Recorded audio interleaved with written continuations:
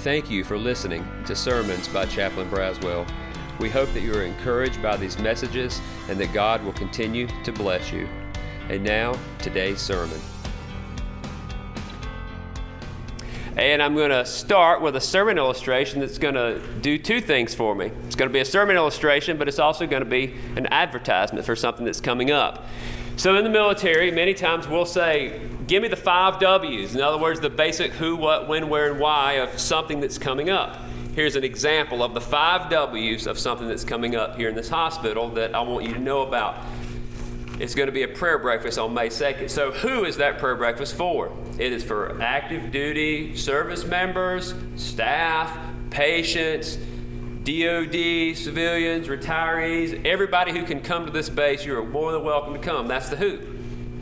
What is it? It is the prayer breakfast in conjunction with the National Day of Prayer. So what? It's the prayer breakfast. Who, what, when? May the 2nd. That is the National Day of Prayer. And we're going to have a guest speaker, Dave Reaver. He's a Vietnam veteran. We're excited about having him. It's going to be a great event. Who, what, when, where? You got to tell everybody where. It's not enough just to say when. Where are they supposed to go? The Warrior Cafe on May the 2nd. Who, what, when, where, why? Why? To celebrate the National Day of Prayer and to provide an opportunity for this Walter Reed community to have spiritual resiliency and to pray together and to have a great time together. That's the 5 W's, right? That's what we talk about. When I look at this passage, I could not help but think about God sort of giving us the 5 W's here in this idea that God is with us. This idea about God being so great and marvelous, it literally screams off the pages of Psalm 139, which you've already heard just a portion of. I want to start in just a moment by reading verses 1 through 5. And as I was studying, I ran across an old song that I thought about playing, but after being blessed spiritually with these songs, I don't want to ruin the mood with some song that doesn't really have anything to do with the Lord. But if I played the beginning of it, I won't try to hum it for you, but you know how it goes. And it's the song, Every Move I Make, I'll Be Watching You.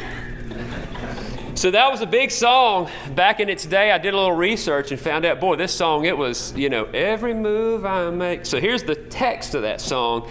It's really a creepy song if you analyze the text a little bit.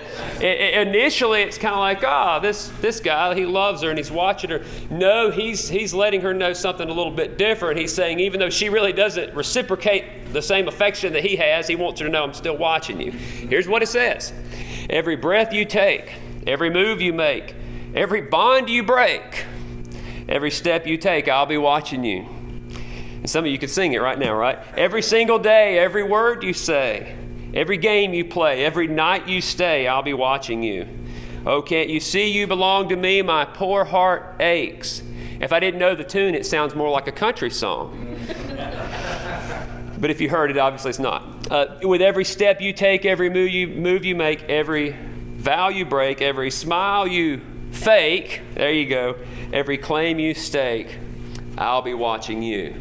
Well, he was real serious about watching whoever that was, but I will say this. When we get done with this passage, there's going to be no doubt that in a very different and real way, God is watching us. I'll say on the front end that because of that, we can trust Him. And the psalm ends with the idea of because of all these 5 W's of God, we can ask God to search our very souls because we can trust Him to lead us in the right way. Well, let's look at this passage together. The outline's very simple. It is who, what, when, where, why, if you like to take notes. It's going to be very, very simple. But let's start in Psalm 139 and let's read verses 1 through 6. I think we started in verse 7 earlier, but let's read 1 through 6. Again, a psalm of David. This was intended over the years. Many Christians and many of God's people over the years have sang this as a psalm to the Lord. O Lord, you have searched me and known me. You know when I sit down and when I rise up. By the way, that's everything, right? You're either down or you're up in some kind of way. That's what he's trying to say. You discern my thoughts from afar. You search out my path and my lying down. Just in case you didn't know, sit down, lying up. Oh, lying down too, let's cover that. He's trying to cover everything. You are acquainted with all my ways. Verse 4, even before a word is on my tongue, behold, O Lord, you know it altogether. You hem me in, behind and before, and lay your hand upon me. It is high, I cannot attain it. And then the next verses are what we've already read, and we'll continue to look at these verses together. Before we look at the who, I just want you to notice a couple of things in those first verses. I want you to look at the verb, the action verbs in that passage. Verse 1, God has what? He has searched. He's known. Look at verse 2, you understand. Verse 3, you comprehend. You're acquainted. Verse 4, you know altogether. Verse 5, you have hemmed me in. The word know dominates this chapter. It shows up, best I can tell, 6 times in some shape, form, or fashion. Specifically the word know. Even in different English translations, the word know pops up. Verse 1, verse 2, verse 4, verse 6, verse 14, and verse 23. This idea of God knowing permeates the passage, and because of that, I think we can see the 5 W's of God. Let's go through them right now. Number 1, God knows who you are. God knows who I am. This is an idea that God is very personal. He says in one place, not even dark is dark to you. Night shines like the day. He's trying to say that nothing is hidden from God. Theologians over the years have used several words to describe God, all with the beginning prefix omni, meaning all, right? In this, you could say that God is omniscient. He knows everything about me. God knows my heart. Oh, by the way, that cuts 2 ways. I've heard over the years, maybe in someone trying to justify their actions, they'll boldly proclaim, you know what, I don't answer to any of y'all because God knows my heart. Well, that's all well and good until you really start thinking about, wow, God really does know my heart. Because usually that's not my problem. I don't know about you. I don't find myself really having to stand up and say that. What I have to wrestle with in my own life is I'm really good at making sure everybody around me thinks I'm good, but then I stop and say, God knows my heart. It doesn't become amen. It becomes a little more of oh me. I hope that we all think that, because I think God wants us to. God wants us to understand. God knows me. He knows my heart. He knows my actions. He knows my words. He even said in there, He knows me before I even say them. My wife, Cheryl, she's here today. There's many things that you could put me in certain circumstances. She could probably guess pretty good what I'm going to say. But not in every instance.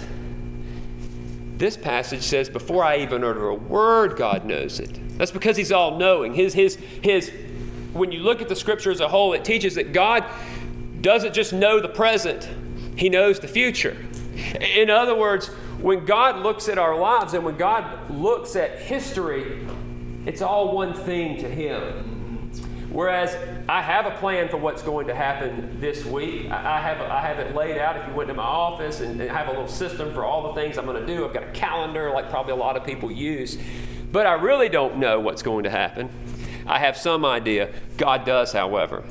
God's not up in heaven as one theologian, I believe he was wrong. He said that God's like a really good chess player. He said that the world's sort of like a big game of chess and God just guesses all the moves really good. I think he's way off the mark. Yeah. It's not so much that God's a chess player. God already knows who won the chess, and he can win if he wants to, because He's going to win when it's all said and done. God knows who you are. God knows who I am. This passage says He knows, what did I say? Sitting down, standing up, lying down. That pretty much covers all the places we're going to be, right? He's letting us know God knows who we are. Number 2, again, 5 W's. God knows what we are.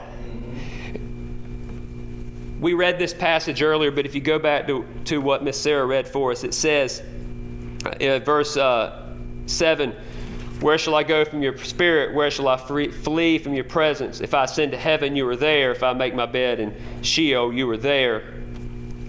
Go down to verse 13. You formed my inward parts. You knit me together in my mother's womb. I will praise you, for I am fearfully and wonderfully made. Wonderful are your works, and my soul knows it very well.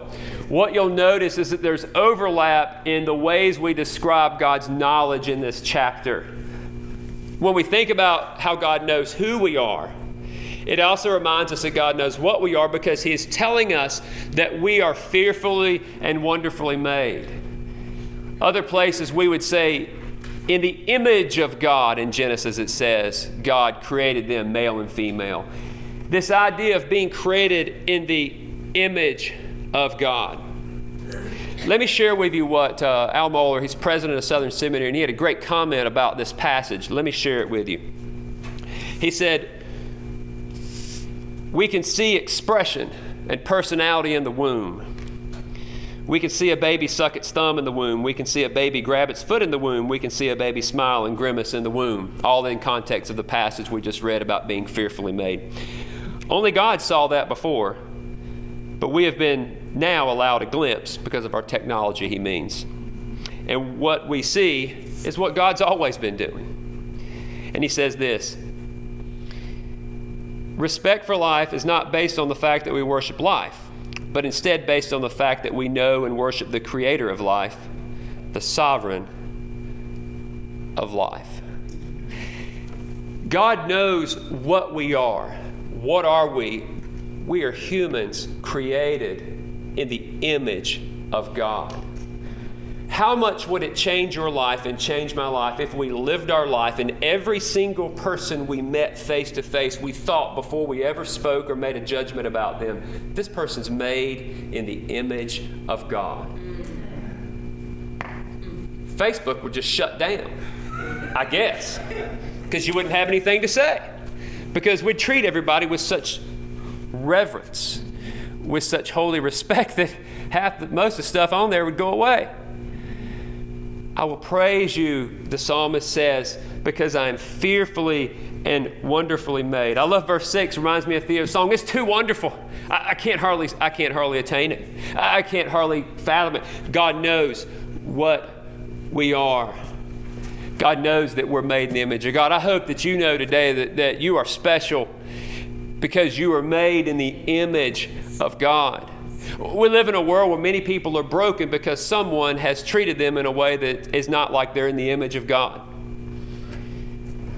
May I remind all of us that we're made in the image of God. God knows who you are. God knows what you are. And by the way, as His children, when we do fail Him, when I say, as opposed to, God knows my heart, when I go, oh my, God does know my heart. God knows what I am. And He loves me anyway. And He draws me to Himself and says, I seek restoration. I seek forgiveness because God knows what I am and loves us anyway. Number 3, what do we say? So what's next? Who, what? Who, what, when? God knows when we are. And what do you mean by God knows when we are? Well, this passage says that God knows my inward parts. While I was being formed in my mother's womb, knit together, God knew. That tells me that God knew me before I was born. That has this idea of that omniscience. He knows the path. Go back to verse 3.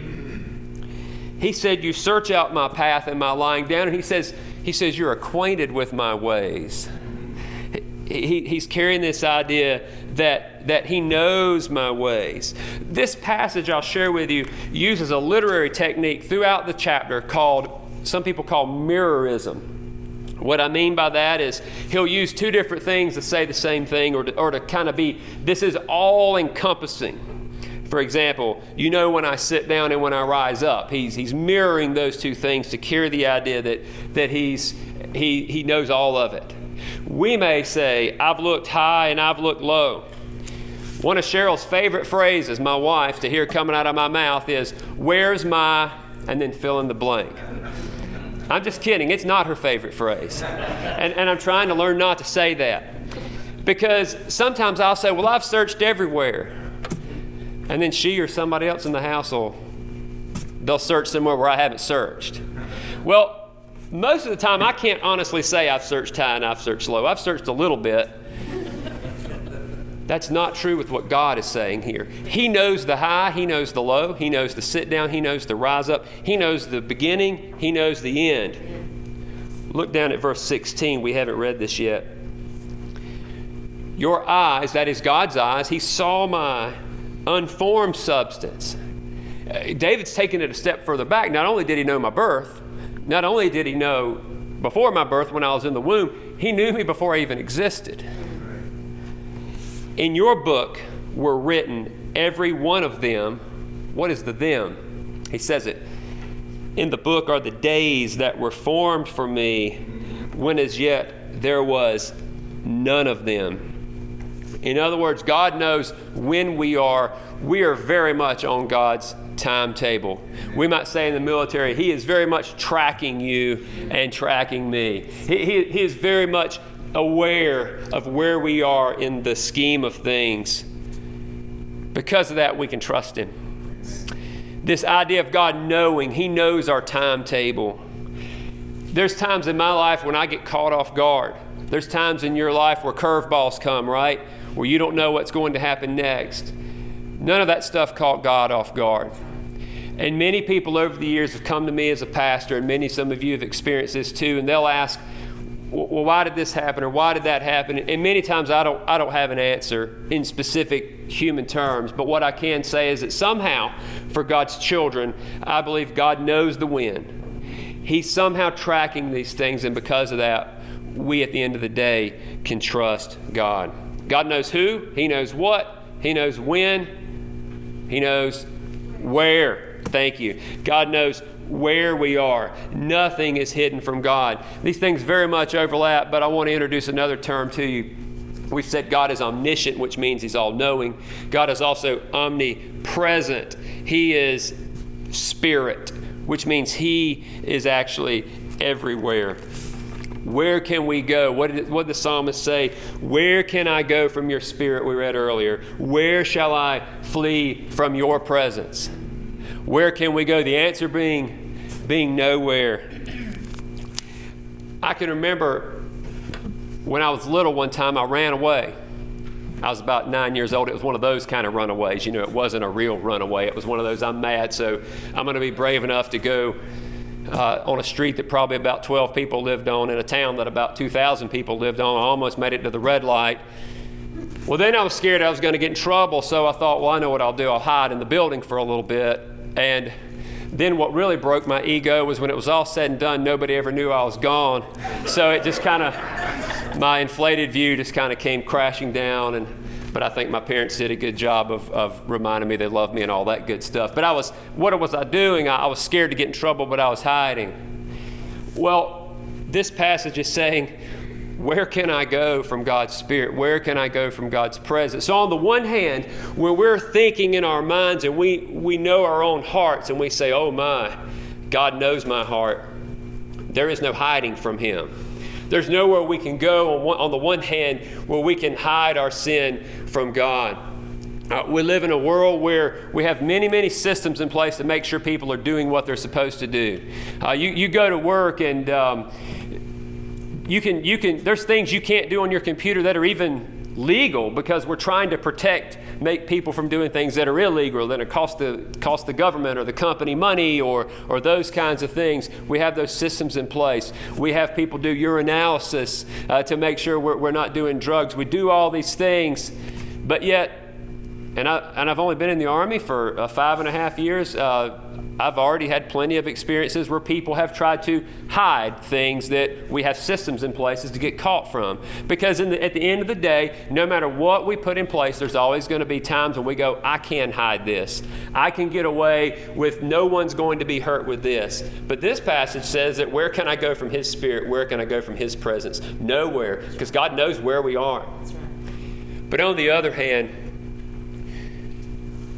when maybe I think no one has any idea of what I'm going through or where I am, guess what? God knows where I am.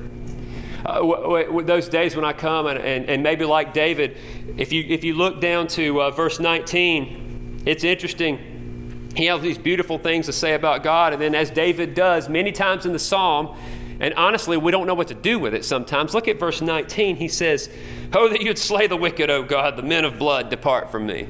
What happened to pretty birds chirping and God's with us and all? It's like, oh, these wicked people all around me. David goes back to that because David's living in a real world where evil things are happening. And David is asking God to do something. Even in those days, David is also telling us, where can I go from God's presence? Even when the bad stuff's doing whatever, and even when the bad people are doing whatever it is they do, where can I go? God knows who you are. God knows what you are. He knows when we are. He knows our time. And He knows where we are. There's one more of those 5 W's, right? And it's the why. As I shared the illustration at the beginning, everything we do as an event in like the military, we say, give me the 5 W's. You need to answer that why. If you can't answer the why, you might want to rethink doing the who, what, and when, where. If you can't answer the why? Well, I don't know, just because that's what we have to do. Hopefully there's a good reason why. Well, God answers the why very, very clearly. I want to go back to look at this passage in particular where where David complains about the enemies. Look at verse 19. Let's keep reading that. We haven't read it yet. He says, "Oh, that you would slay the wicked, O God. The men of blood depart from me. They speak against you with malicious intent. Your enemies take your name in vain." Verse 21, "Do I not hate those who hate you, O Lord? And do I not loathe those who rise up against you? I hate them with complete hatred. I count them my enemies." As David struggles with this concept, on the one hand, he's given us all these beautiful statements about how God knows us and He knows about us and all these things. He goes about these enemies. These men were wicked in their actions, in their intentions, their words. He talks about their agendas. They were enemies. I'll throw another word out there. We said God's omniscient. He's all-knowing. He's omnipresent. He's everywhere. I borrowed this from Danny Aiken, a pastor. He said God's also omnicompetent. In other words, He could take care of stuff. Here's what I think part of this why piece is. Look at the rest of the chapter. 2 verses, 23 and 24. David's final answer to the W's of God. God knows the who, what, when, where of you and me. He knows the who, what, when, where of David. David turns around and has some genuine, legitimate things he shares with the Lord. His answer to all that, I think, is where the why is. He simply says to God a prayer. "Search me, O God, and know my heart." Because, by the way, he's already established that he does, but he's inviting God to. "Try me and know my thoughts, and see if there be any grievous way," some translations say wicked way, "in me, and lead me in the way everlasting." The why of all these 5 W's is that we can trust God so much that we can invite Him into the depths of our soul to know us so intimately, and we ask God to make us into what He would have us to be. In just a few moments, we're going to have communion. When we take communion, we are identifying ourselves with the death, burial, and resurrection of Jesus Christ. We are saying to God, God, we recognize that we need You. We recognize that You saved us, as that song said, and You delivered us. And that we take this bread and we drink this cup together to remind us of the why. God, we ask that You search us. We ask that You know everything about us, and we ask that if there's anything in us that needs to be removed, because we've already recognized You know it anyway, we're simply praying, God, would You do that in my life? God, would You restore me and lead me in this way everlasting? That is the why, is God, because I know You know me so intricately, I'm inviting You to continually make me into what You would have me to be. Let me pray for us, and then we'll take our communion together.